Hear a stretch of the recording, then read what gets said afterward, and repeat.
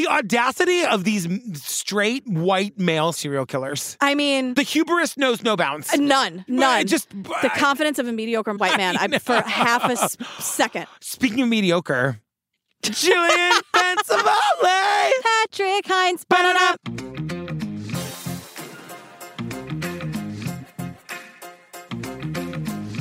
Mediocre at best. Mediocre at the very... I'm taking it up the oct every time now. Hi, girl. Hey, girl. Oh, fam, before we get to the show, hey, we're like 2 weeks away from Obsessed Fest. Is that right? We're right around the corner. Oh, my goodness. Come join us in Dallas, October 20th to the 22nd. I'm so excited about the panels. We've got 2 days of 2 different Israel Keys panels with Josh Hallmark from True Crime Bullshit. And I'm just saying, the schedule's out. We're listing all of this. Like, go make your plans. ObsessedFest.com. Click on the schedule so you can see your Taylor Swift sing-along. Yes. Live shows at night. Live podcast tapings from Red Handed. Wine and Crime. Sinisterhood. Let's Go to Court. Oh, amazing. Bob Ruff is doing stand-up comedy. He's doing like an actual stand-up bit. I can't wait. I hope I'm not booked during that. I want to go. Your Taylor Swift sing-along. We have an auction. We're raising money for these 2 amazing organizations in Dallas. Fantastic. It's going to be ObsessedFest.com. Get your tickets. Okay, I'll see you there. Also, fam, join us on the Patreon. I got a couple things to remind you about Patreon. Yeah, well, you can get our Patreon on Spotify now. And that's easy. The biggest deal. All you got to do is search TCO Patreon feed on Spotify. It'll walk you through the rest. But hey, fellow podcasters, this is great for you too. If you don't know about this, get your Patreon feed on Spotify right now. That's where listeners are looking for it. Yeah, and I'm sure your DMs are filled with, when are you going to be on Spotify? The answer is now. The answer is today. So give some good news to your listeners. Girl, what are we talking about today? Oh my God, it's an episode of 48 Hours. Season 35, episode 47. I mean, oh my stars. The Golden Girls only got to season 8. I feel like we've done something wrong here. And then the Golden Palace, which different conversation. Yeah. It's called The Dexter Killer. Yes. Ugh.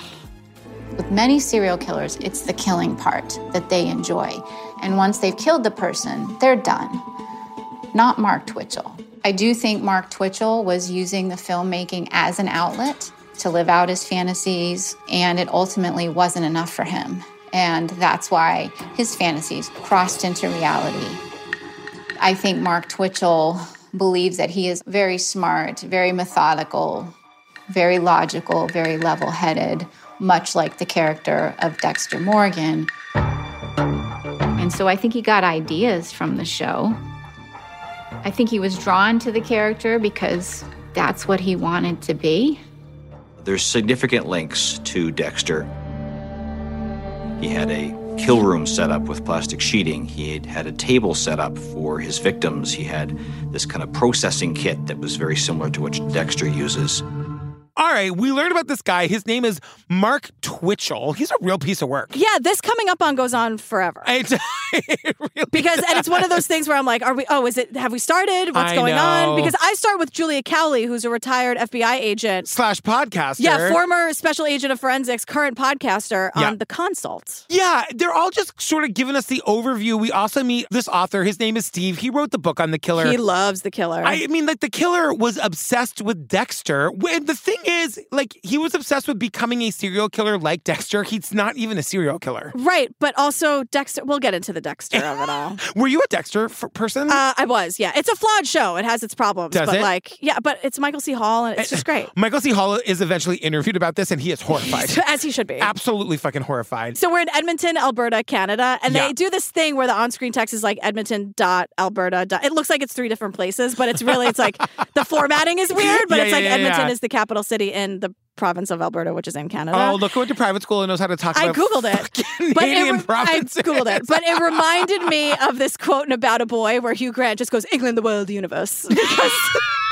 Well, the story begins in 2008. We learn about a man named Gilles. Gilles Tetreault was online on the plentyoffish.com website, which is a dating site. Tetreault, who was 33 at the time, was excited to meet the woman who called herself Sheena. I was actually late, so I was driving quite fast to get there.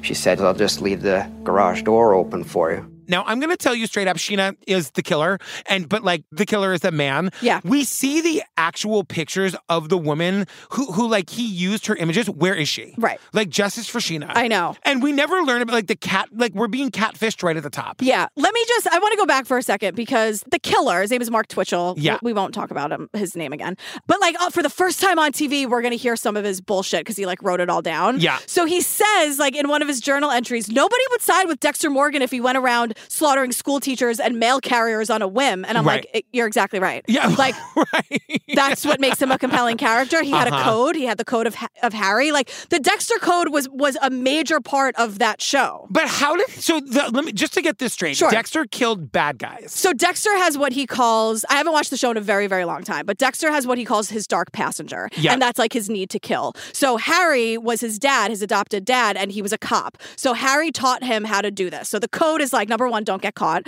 But number two... Wait, did the dad also kill people? No. The dad taught him how to kill people. Right. And now his dad is dead. So now we like get a lot of conversations. Why did his dad teach him how to kill people? Because he Daisy, I'm not doing that for you, girl. But not that I would know, just to be very clear. He taught him like how to get away with it because like this dark passenger was coming through no matter what. So Harry and Dexter like worked together to harness it. So the first rule, of course, is don't get caught. But the other rule is like don't kill innocent people. So targets must be killers who have evaded the justice system. How do you know who they are? Because he works in blood spatter, Dexter. So he works in Miami. He's like in the law enforcement. Yeah. So the whole thing is like, okay, if they evaded the justice system, killing must serve a purpose. Otherwise, it's just plain murder. So the whole point was like, you have to get the bad guy that slipped through the cracks. Yeah. And that is the way for Dexter to like let out this energy of his dark passenger. So plenty this of asshole, those, by the way. Plenty of so those. Dexter, that's why it went on for a zillion seasons and then had some reboot or whatever. So like Dexter's very, very busy. But that's not what this guy's doing. Right, because this guy Gilles, I promise you, he's not a killer who slipped through the system. He's like just a nice fucking guy. So this guy is just obsessed with the show Dexter and Michael C. Hall, by the way, because we see his artwork, his fan art later. But like the thing about Dexter is that like he's not just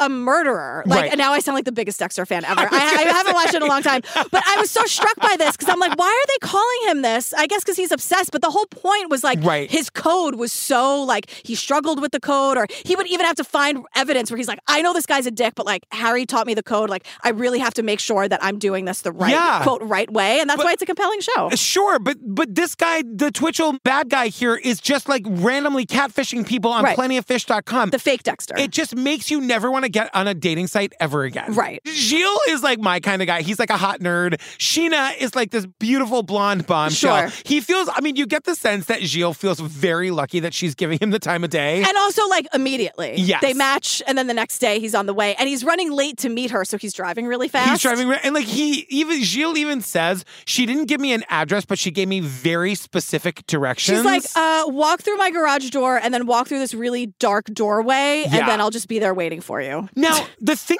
that this really reminded me of the Israel Keys thing, because like where the killer is directing him, pretending to be Sheena, is a garage, which is basically his murder garage. Right. It's in the middle of a fucking neighborhood. Mm-hmm. His neighbors. There's another garage connected to this.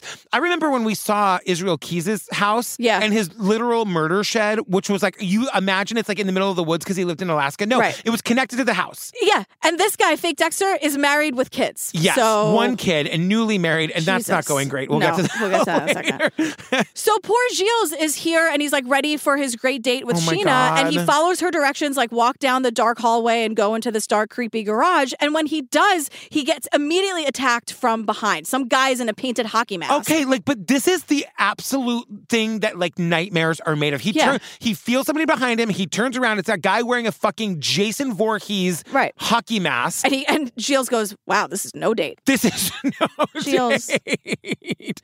But the guy, the hockey mask wearing guy, orders him to the ground at gunpoint. He takes a piece of tape and covers Gilles' eyes. Now, hot nerd Gilles is, I think that he's been underestimated by hockey mask guy. Right, because Gilles starts fighting back immediately. So I got up and ripped the tape off my eyes. He was stunned that I got up and started yelling at me to get back down on the ground. Instead, he grabbed the attacker's gun. When I grabbed the gun, I felt the gun was plastic.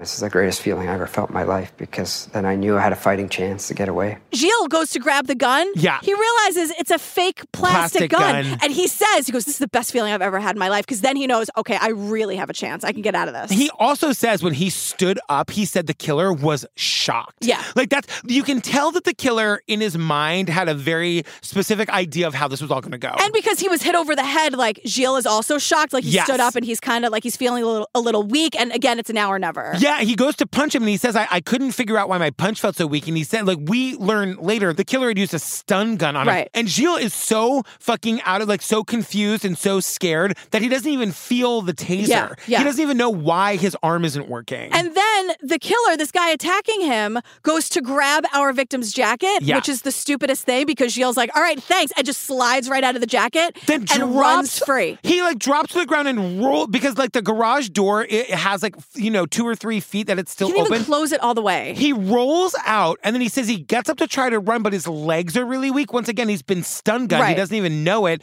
Like a fucking horror movie, the killer grabs his ankles and drags him back into the garage. Right. Now, again, if you Goog this is a neighborhood. There are houses all around. Yeah. Like, a real actual neighborhood. Yeah. So Gilles like, not today, bitch. He just rolls across the garage and rolls himself to freedom. Yeah, and he gets in his car and he takes off. Now, imagine you're the killer. Like, that is not how you thought that was going to go. I know. But, like, because Gilles is going to hopefully, like, rat you out and then you'll be arrested any day now, that's not what happens. No. And I understand why. I was going to say, I bet this is pretty common. Gilles gets home. Why didn't you go to the police immediately? At first, I was in shock. I told myself, I'll do it tomorrow. And tomorrow came, and I felt so ashamed that I got duped. And he says, like, I'm not going to call the cops tonight. I'm going to, like, relax for a minute. I'll call the cops tomorrow. Because the dating site had been deleted. Yeah. Like, the profile had been deleted. And so he's just thinking, like, I was tricked, and this is, like, really embarrassing. And that's why he doesn't want to go to the cops. He doesn't understand that the guy was definitely going to kill him. Right. He's telling himself that he was mugged. Yeah. But he very narrowly escaped a very gruesome death. Put a pin in Gilles. We'll come back to him later. Right. So now we meet Johnny Altinger, and the same thing happens. So he matches on a dating site profile named Jen. Yeah, this is a month. It's October 10th, 2008. Yeah. And Johnny goes to meet her, and then the next day he doesn't show up for work. And immediately his friends and family are like, wait, like he would never, ever do this. His brother Gary is here, and he's just saying, like, John was the most responsible person ever in the world. Yeah. So not only would he never not, like, call and let us know he's okay, or, like, he would never not show up for work,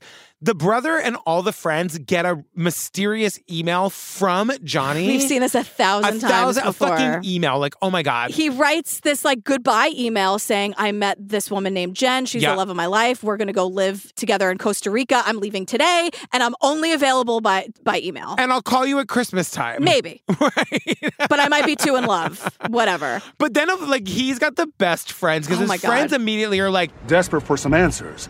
Johnny's friends broke into his apartment.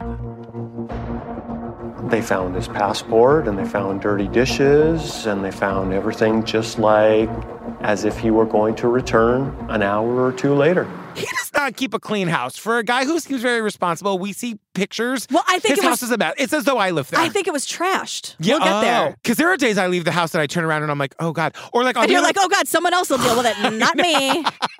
There are days when I'll like check, if I'm on my tour by myself, I will be in my hotel room for 3 hours and it looks like Johnny Depp was there from the Cannes Film Festival in 1997. Remember when Johnny Depp would like take lamps and just break them against walls? Or like Guns N' Roses. Totally. It's like all of Guns N' Roses was in your hotel room. Look around Motley and be like, Crue. I've been here for 3 hours. Yeah. How did I do this? What happened? What have I done? You just walk in and you just explode. I know. But they find his passport, dirty dishes, and like his luggage was still under the bed or whatever. Like he didn't go to Costa Rica. Just with in this case, woman. like you need to put a super fine point on this, like he can't get to Costa Rica without a passport, right? Or luggage, right? I don't know.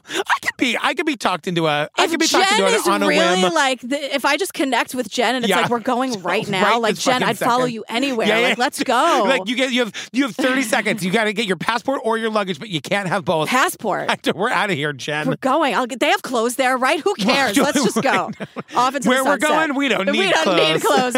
So then they start looking for his car because, as we hear from one of the cops, it's a lot easier to find a car than a person. Amazing. Can we just burn it all down? This world is terrifying. It's true, though, because the cop is saying to us, like, all right, if this guy really went to Costa Rica, we'll just go to the airport, and he's got a red Mazda. We'll just search it. But I'm like, why do I know that this guy doesn't have his passport, but you don't, cop? You know what I mean? Yeah. He didn't go to the airport. No. Oh, but here's the thing. Here's how we know that Johnny really was very organized. Yeah. Because he does what, like, most women would do. Yes. On the day he disappeared, Johnny Altinger had forwarded the directions of where he was going to friends.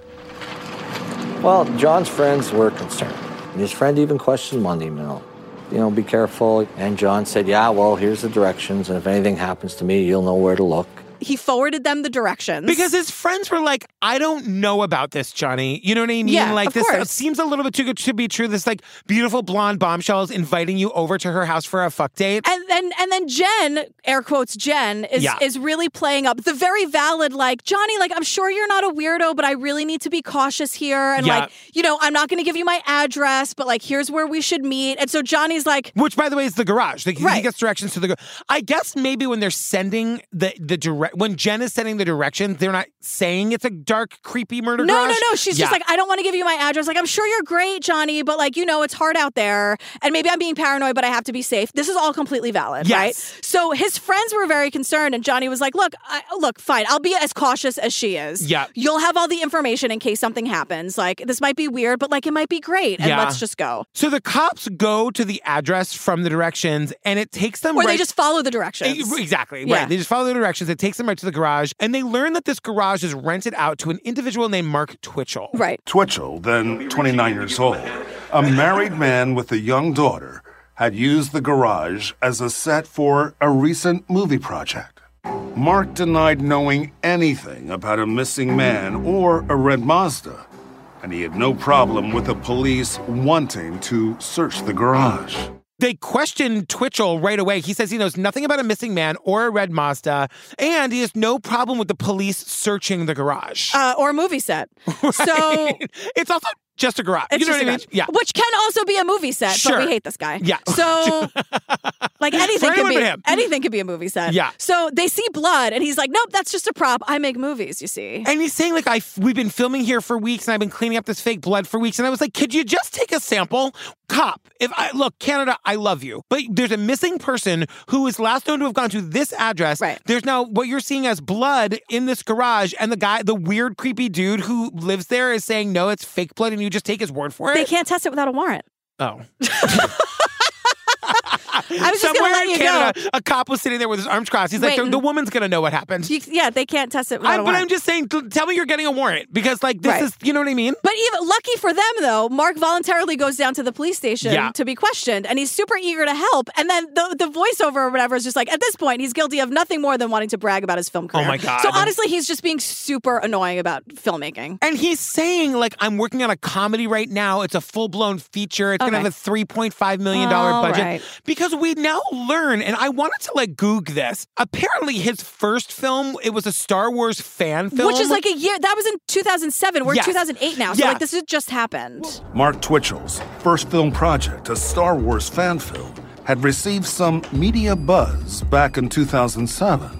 Word has gotten around that I'm making a $100 million movie for 60 grand, and some production and directing jobs have already come my way. He went a little viral for it. Did you know about this? No. Oh, okay. But he's like being interviewed, and it's like, people are saying I made $1 million movie on a $60,000 budget. And He's like $100 million movie, and I'm telling you, he interviewed himself. Yeah. Because it was filmed, that interview was filmed on his own film set. There's nobody, he's not talking to anybody. He's looking into the camera. He asks himself the question. What is that in, oh God, in Along Came Polly, where Philip Seymour Hoffman is making his own E! True Hollywood story?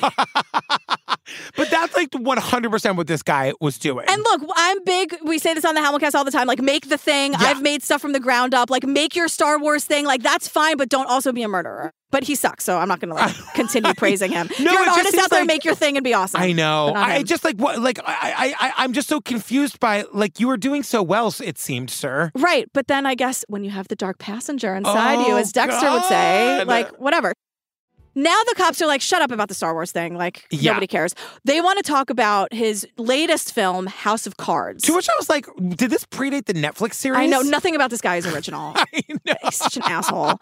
So, and then the premise is that a serial killer in a hockey mask lures a man to a garage via the internet and kills him. Mark! I know. Because you're so bad at this. Stay stupid. We see the cop interrogating Mark about this very thing. And the cop is like, yeah, it's kind of weird that a man came to your garage having been lured there by the internet and now he's missing and you're making a movie in that very same garage about men being lured there and then being killed by a masked serial killer. Right. And then he's like, that's weird. Also, what's weird is that remember how like an hour ago I said I didn't know anything about a red Mazda? Right. I don't know if this is anything, but I did buy a red car from somebody. I did out of the do that. clear blue sky. This guy says this. It wasn't my idea that I bought the car though, because here's the story. Morning Glory. I'm like, what a fucking shitty filmmaker you are. I know. You're a bad storyteller, Mark. He tells this story that he's just minding his own weird filmmaker. Just whistling down the street. Oh, what a lovely day we're having. I can't whistle, so I can't. You hate him because you made him a whistler. And remember, Jillian hates whistling more than anything, fam. I can't do it. I strongly despise listening. You really don't like whistling. But he says... This guy taps on my window, hey, buddy, do you want to buy a car?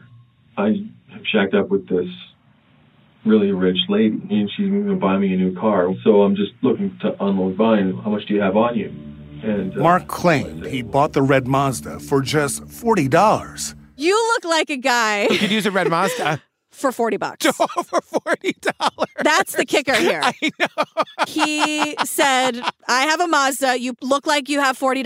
Want to do a trade? Because he says this, according to the killer, the guy says to him, I just met this super hot lady. Right, we're going to Costa Rica. We're going to Costa Rica. She's buying me a car. Car schmar. I don't need a car. Here's mine. Where we're going, we don't need cars. We're getting so much closer to the actual quote of Back to the Future. I know.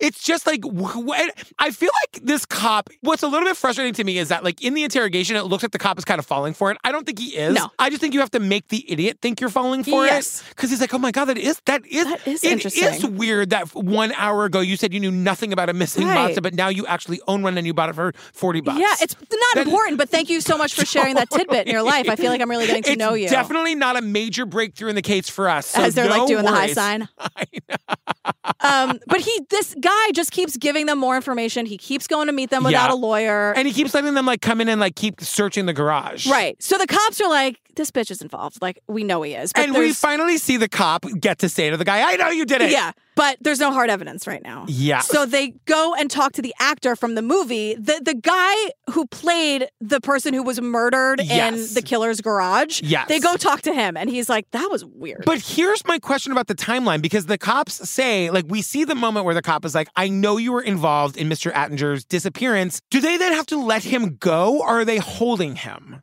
They don't tell us what that timeline is. Because that would be, then he'd be a flight risk if you just say like... eventually he is let go because eventually we see them get him later. I get more theater. God. Oh my...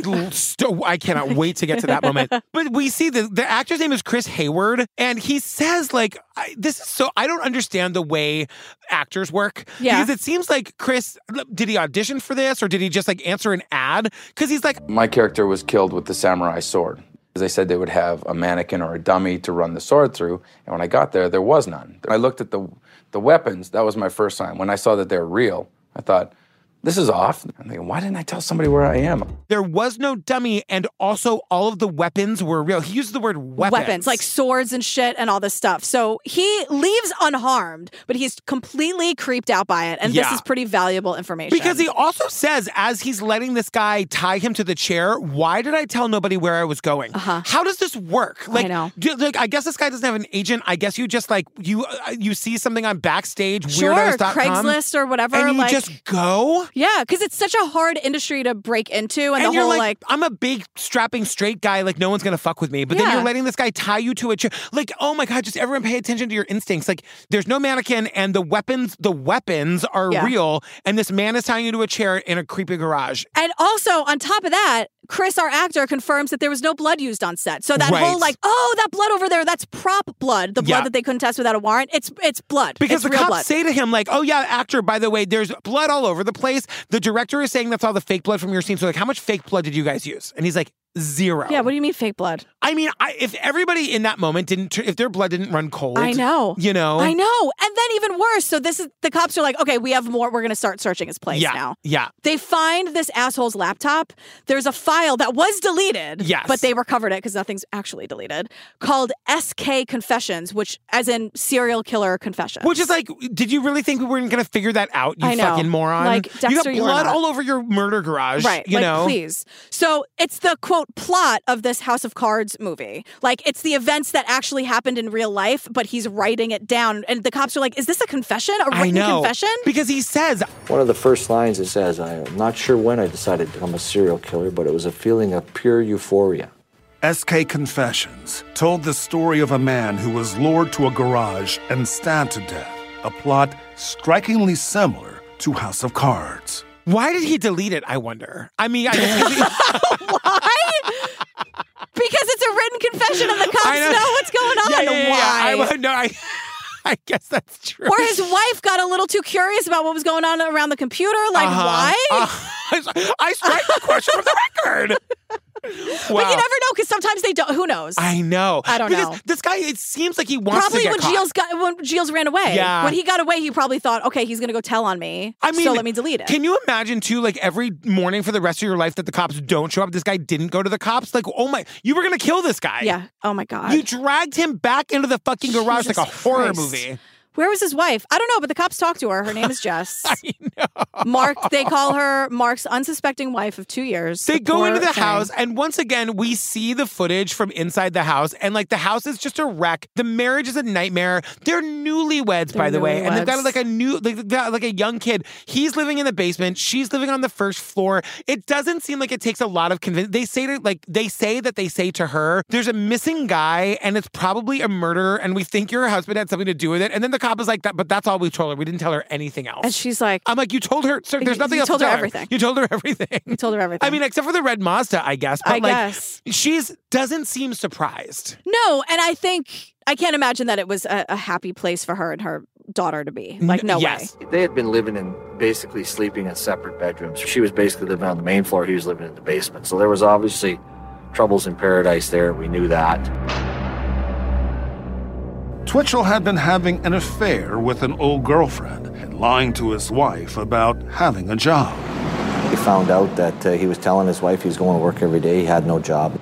How do you lie about having a job and then? They explain that, like, because I do think he had some kind of, at least, like, momentum behind him from that first Star Wars movie. Thing, yeah. And I gotta say, like, in watching the 1 30-second clip of B-roll, it looked high production value.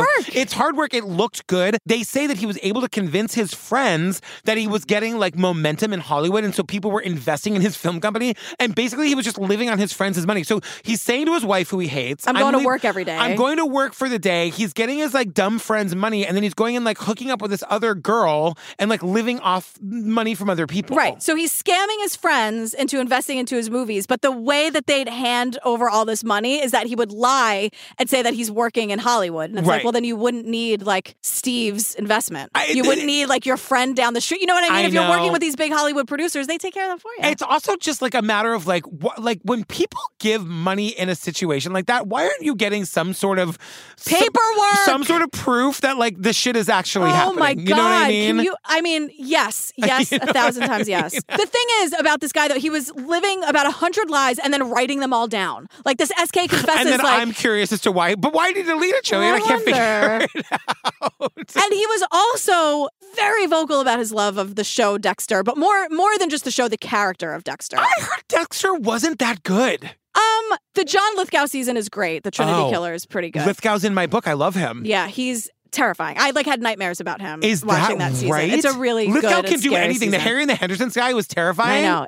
He was very scary. Wow. Third Rock from the Sun, underrated. Yeah. Such a good show. Really? I love that show. That was not on Kristen Johnson won the Emmy like every single year. Yeah, she's great, but I don't know, for some reason I missed it. It just wasn't on my Lithgow. Was that must-see TV or whatever? Maybe. I don't know. What are we, 90s? I don't know. But I will also say that in this SK Confessions thing, the document police had found in Twitchell's laptop, titled SK Confessions, also referenced a crumbling marriage and secrets.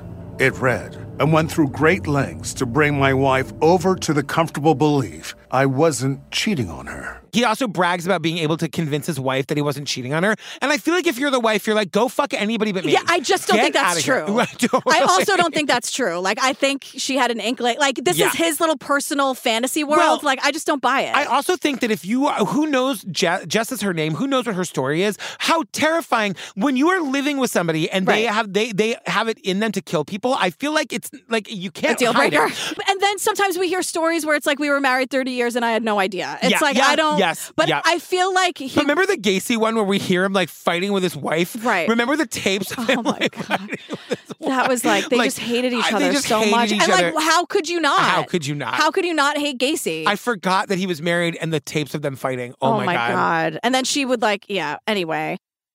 Now we meet the second most problematic person in this episode. One of the most problematic people I think we've ever encountered. So let me just paint this picture. Okay. The killer is, quote, like posing as Dexter online. So like he has a Facebook page as Dexter Morgan. Right. Or like sometimes it would be the killer's picture, but like the name would be Dexter Morgan. Like people do this shit all the time. But he was creepily acting like he was Dexter. And that's when Renee, Dexter's super fan, comes along. I'm going to go ahead and give her a garbage bell. Yeah. So she's a super fan of Dexter and she wanted to be fake Dexter's friend because they start chatting and Mark's like, I'm not actually Dexter. And I'm like, right, Dexter's a fake character. Right. But he tells her that that he is a filmmaker and she's a writer.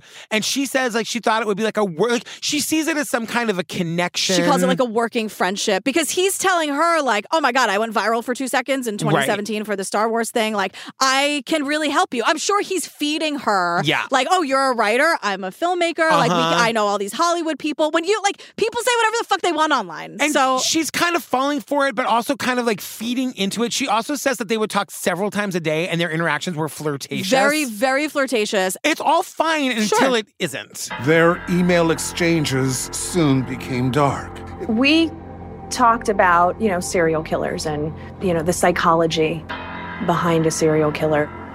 At the time, Renee was upset with her ex-husband's new wife. And I wanted her dead at the time. She wanted this woman dead.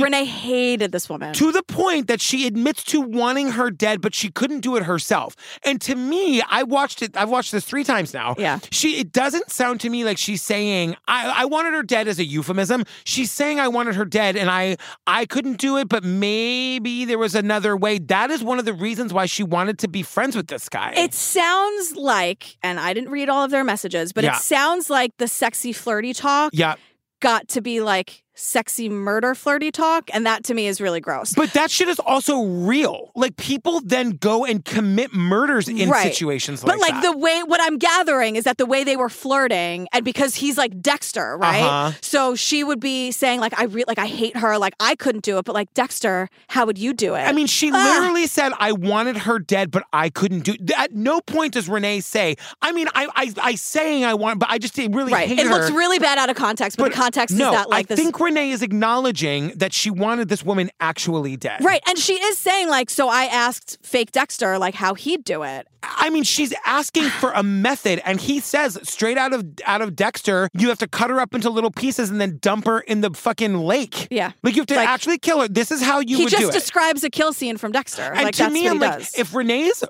ex's girlfriend is watching this, aren't you fucking terrified? Yeah. And like Renee, I don't know how they even found Renee. I guess because the internet is forever and they were just like in his Facebook DMs or whatever. Right. But like, because then also Mark the killer tells her over Facebook DMs or whatever. He said over the weekend he did something and he liked it. I crossed the line and I did something and I liked it.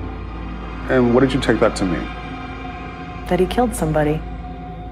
What other line is there to cross? And she says murder, because what other line is there to cross? And then she goes, and that's when the red flags went off. That's when the red flags went off, That's Renee. also not when she picked up the phone and called the fucking cops. She does eventually, but not soon enough. And I think there's like a really kind of scary, dangerous gray area where it's like the safety of communicating behind a keyboard and being able to say whatever you want with no repercussions and just sort of living out this fantasy of being Dexter Morgan, which is not the same thing. Because if you were living out the fantasy of Dexter Morgan, it would be like this rapist that got away. Let's kill them. Right. Or whatever. But like, not like... She fully believes that she believes him that he killed somebody. Right. Right. And like, they just went, and he God. tells her, he says, there's a major missing persons case / possible homicide around the area where I've been working. So, of course, the police have tossed my house, impounded my car.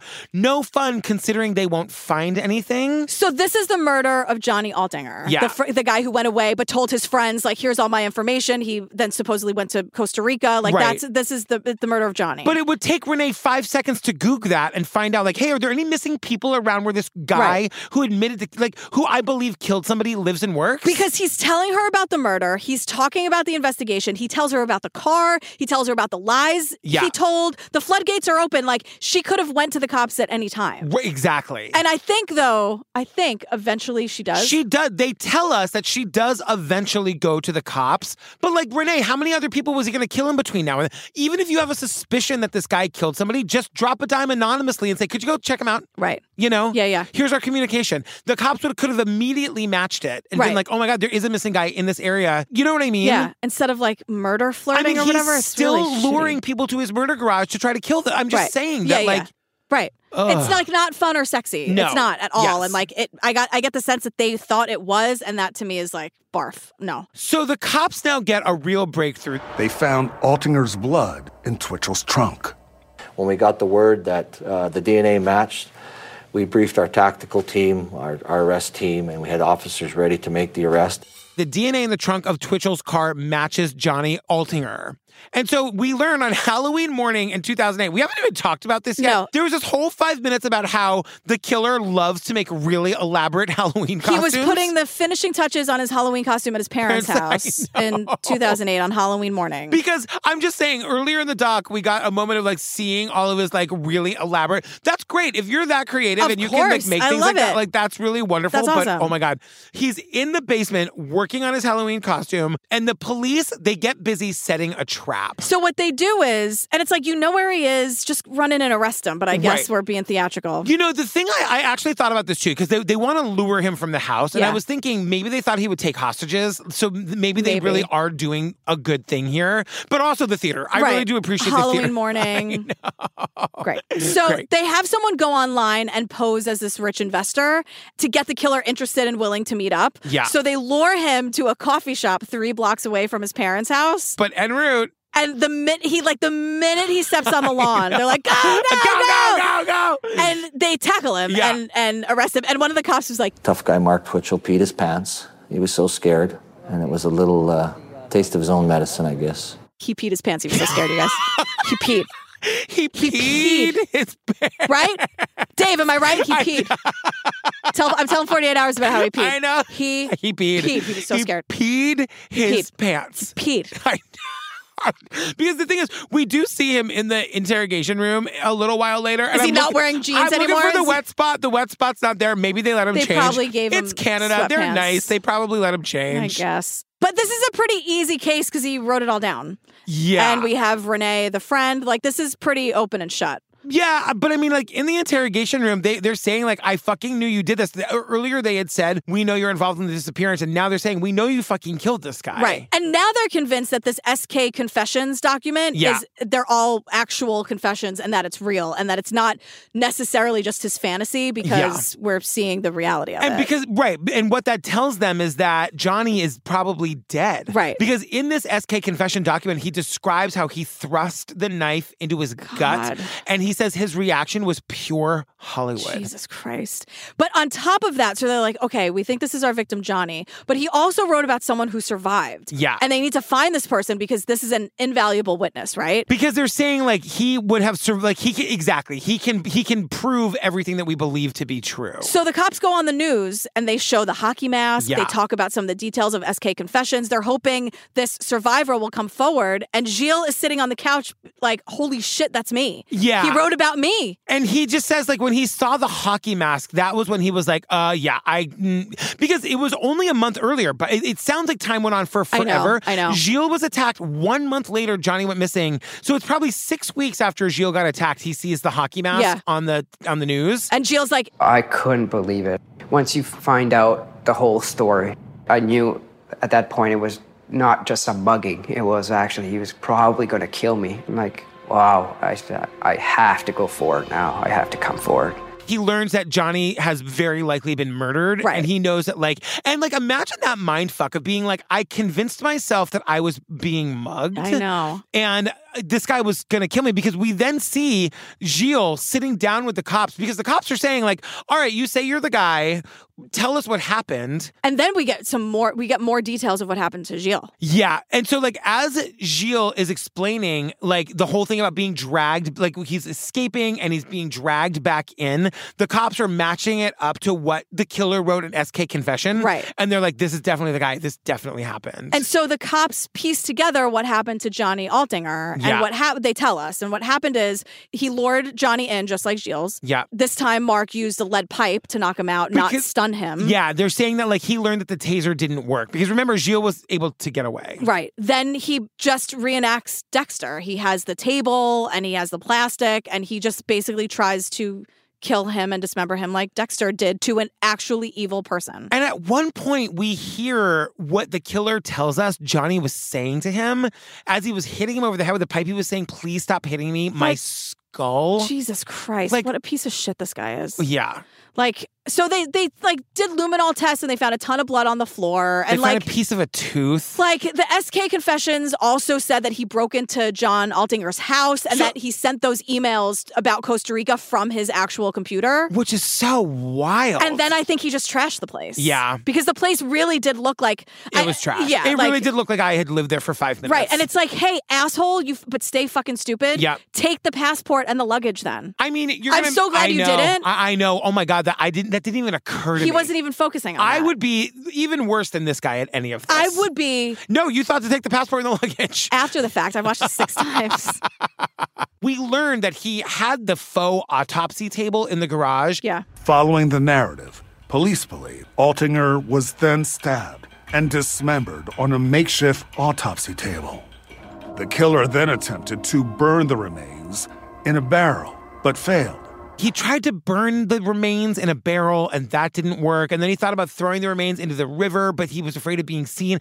Then he writes about having the remains in the trunk of his car and just driving around trying to figure out what to do with them and pulling up next to people at stoplights and being like, they don't know I have a body in the back of my car. That sort of gets him off, that jacks him up. Because he... like most people in his position, love attention. Right. They love attention, or the thrill of getting away with it, or I can't believe, I think eventually if Renee didn't talk, he would have been like, hey, cops. I know. You want to know what I did? But that's why he had to dangle the Mazda thing, because he wanted to get caught. He wants the attention. Right. Yeah. Of course. I mean, 48 hours, making an actual documentary about him is exactly what he always hoped for. Right. And so, but at first, he's not saying a word, right? The cops are driving all over the neighborhood. Because the cops are saying, you got to tell us where Johnny's body is. Right. And they're trying to talk film talk to him, come on, show us where the body, let's finish the film. It's okay. And because they're filming it too, so yeah. they're trying to make it seem he's just and also just, whatever. I hate this guy. So he's not saying anything, but the cops are checking every sewer they can find. Because somehow, I guess, in the writing of SK Confession, he said that he put the remains in a sewer. And then that's the last sentence of it, and there's no more detail. So the cops are checking every sewer they can find. He's still in custody. He's awaiting trial. Weeks and months are going by. A year and a half later, Mark can't take it anymore. He just tells them. He draws them a map. Investigators followed it to an alleyway just a half block away from where they had stopped the search. And he had marked an X. X marks the spot. It took us right to this sewer cover here. We could see what looked like pieces of human torso down there. And they find Johnny's body in a sewer. He directs that. He couldn't wait anymore. The sewer where the body is 1 block from his parents' house and a half block from where they stopped the search. There. And this one cop has been saying that in his off time he would drive around looking in sewers, just trying to do the thing for the family. I know. And so by March 2011, Mark goes to trial for the murder of Johnny Altinger, and Gilles is the star witness. Yeah, he's calling to testify, and Gilles is like, I'm not fucking afraid of this guy. No, hell no. He's like, I beat his ass one time. Yeah. Look, I've done 10 more embarrassing things than getting duped on a mat. Today. Today alone, I've done several embarrassing things that are more embarrassing than showing up and realizing you're catfish. I feel like that happens catfish all the by time. a fucking murderer. Right. You know what I mean? But catfish, oh wow, someone online wasn't who they said they were. Shocking. That's not embarrassing anymore. That's the norm. Yeah. Go to the cops. I mean, truly, no jokes intended. If something like this happens to you, go to the police because you're saved somebody else's life. You got away. You don't know what this would have been. You know what I mean? Right. So Mark takes the stand in his own defense. He was the only witness called. Of course he does. Of course he takes the stand. Takes the stand in his own, and his story is outrageous. He says, "I've got an unbelievable story to tell you." He says, "No. Oh, everyone, this is just a really big misunderstanding. You don't understand." He had killed Johnny in self-defense. Twitchell claimed that Altinger's death was nothing more than a publicity stunt gone horribly awry.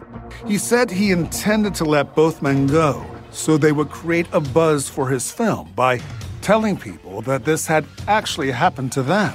So when my movie came out, people would be able to say, like, oh, no, this actually happened to me. Like, oh, my God, the killer is actually out there. He's bad at PR, it's too. It's such a lie. It's such a lie. And it's so disrespectful and rude. And, like, the jury agrees. Yeah. It takes them 5 hours for them to find him guilty. They want me to feel like 5 hours isn't a long time. Like, you walk back in there, you, like, take 30 seconds, you come back and say the guy was guilty. You don't, no words needed. You look around, you do the nod, right? Yeah. He peed, you guys. I know. He soiled himself. He peed. He knows. So he's sentenced to 25 to life. And now we go back to the beginning of this episode. Yeah. And his pen pal is some author, Steve Lillibune. Yeah. And Mark has written him like hundreds and hundreds of pages and ranting and raving, trying to channel Dexter and all this bullshit. No, but I will say this. I really do believe that we should be getting these people to tell their stories. I believe in that very strongly, that we there is stuff to learn from them, even if we're humoring them and letting them say the shit just so we can get, like, how did you end up like this? And I got to tell you, like, we see some of this correspondence and he's saying, like, stop. It's not that deep. He's like, I'm really not that interesting. He's like, I'm just a monster. There is no key, no root cause. There's no school bully or impressionable gory movies or Showtime television series to point the finger at. It is what it is, and I am what I am. I just am what I am, you know? And in that sense, like, he's just saying, I was just born a monster and I couldn't take it anymore.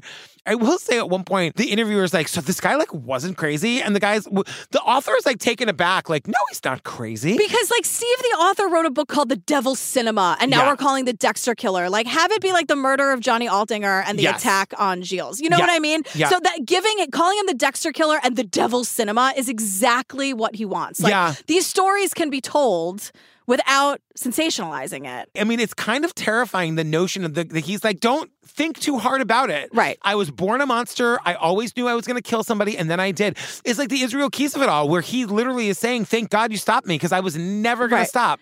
And, like, Ed Kemper, I think, said the same thing. Yeah. But it's like, and that's fine. Like, I understand that. But then Steve, the author, is going to make the last 10 minutes of this thing about how charismatic this guy is. I know. And I'm like, we're not doing that. No. So the killer is, like, drawing sketches of Michael C. Hall. And to Lillibune's surprise, even behind bars, Twitchell was able to feed his obsessions. Previously on Dexter. Mark Twitchell had actually been granted access to finish watching the series while he was incarcerated. He was able to finish the Dexter series in prison, but in 2012, some Canadian radio show asked Michael C. Hall about this guy. Yeah.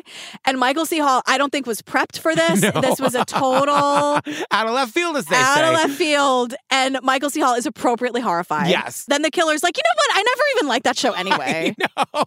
I know. Like, and then, what a fucking loser. Cut to his drawing of Michael C. Hall, where he makes him look like Brad Pitt circa 1996, like Fight Club. But he loved it. He was the Dexter Killer. He had fake accounts. He's Dexter Morgan. And now Michael C. Hall comes out saying he's horrified. I never liked it anyway. What are you talking about? I never said that. I know. And then, like, remember Julie, the podcaster from the very beginning? She comes in to say, she, like, rounds us out by saying it's all sexually motivated. That he was, like, trying to lure men that he wanted to have sex with. I've been thinking about that since the minute I saw this. I'm like, I think you're wrong, girl. Because he was posing as a woman. And then he, like, describes the murder weapon sexually. I was like, I don't know. He had a wife and he was cheating on the wife with another woman. I was like, Julie, girl, I don't know about this. And he didn't. Yeah, I don't know about this either. And then it just gets worse. And in a strange twist, in 2017, he was allowed to join an online dating website for inmates. Which, I find quite surprising, considering the way he ended up in prison. I believe it's been taken down since then. He was allowed to join an online dating site in prison? What is Canada. Canada, sweetheart, I love you. Me same. You got a lot going on that I'm really a fan of. Yes, I couldn't agree more. What the fuck Anne of are we Green doing? Gables series? Do you know what I mean? Without Canada, we don't have the Anne of Green Gables. 75% of the stuff we shoot here that we love filmed in Canada. 1,000,000%. The healthcare love thing, Toronto. great. Toronto, I'll see you in December. Come see me. Amazing. I love Toronto too, but what the fuck are we doing? I know. He's allowed to go on dating sites now? And somebody says, like, I think that's since been taken down. Yeah, apparently the privilege has been revoked. But it ends in a kind of confusing way. Like, Canada, girl, what are we doing? You get so much right. Tend to Celine Dion. Just take care. We need her to live. We need her. I know. You know? But in 2023, it ends by saying in 2023, the killer will be eligible for early parole, which is weird because a lot of the things I Googled said that he got life without parole. I know. But maybe the system is different there. They also said it's very unlikely. Yeah. He seems to not be out at this point. No, he's not yet. I Googled today. We're like almost at the end of 2023, so who knows? And then that author's pen pal's stupid book might be turned into a movie. To which I say, everyone just go watch Dexter instead. It's flawed, but it's not this asshole. No. Enough. Cut, print.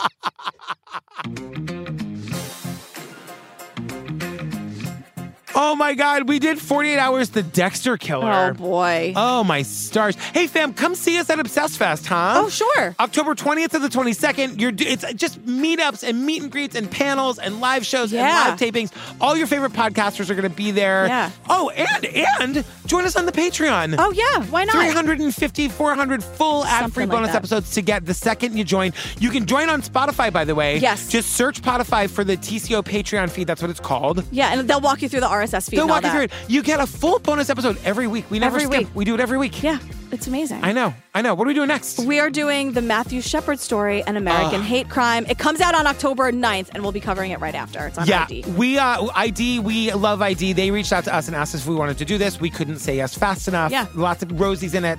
Great. My dear friend, the great historian Eric Marcus is in it. Fun. He wrote a blurb for my interesting. book. Yeah. Eric wrote a blurb for my book, and you should be listening to his podcast. It's the Making Gay History podcast. He's a genius. Amazing. Yeah. I saw Michael C. Hall as Hedwig. Did you catch him? No, but I saw him in a play off Broadway, and it was terrible. Oh. It was with Mamie Gummer. What's her name's daughter? Oh my God. Meryl Streep's daughter. Wow. What's her name? That hack. Meryl. What's her name? All right, fam, we love you. Stay tuned for the trailer and the outtakes, and you know what to do. You know what to do. All right, love you. Bye. Bye, love you. A student was out riding his mountain bike, and he sees what he thinks is a scarecrow. You're insulted in your soul at what you see when you first come on something like that. This is a sign of rage, something very personal, something very terrifying about that. Did he seem remorseful? Not at all. Not at all. It was a gruesome discovery at this fence. A gay man, barely alive tonight. I think we all recognized pieces of ourselves in this story. At 12:53 a.m. this morning, Matthew Shepard died. I was devastated by Matthew's death. My soul ached. It reminded me how much hate there is out there.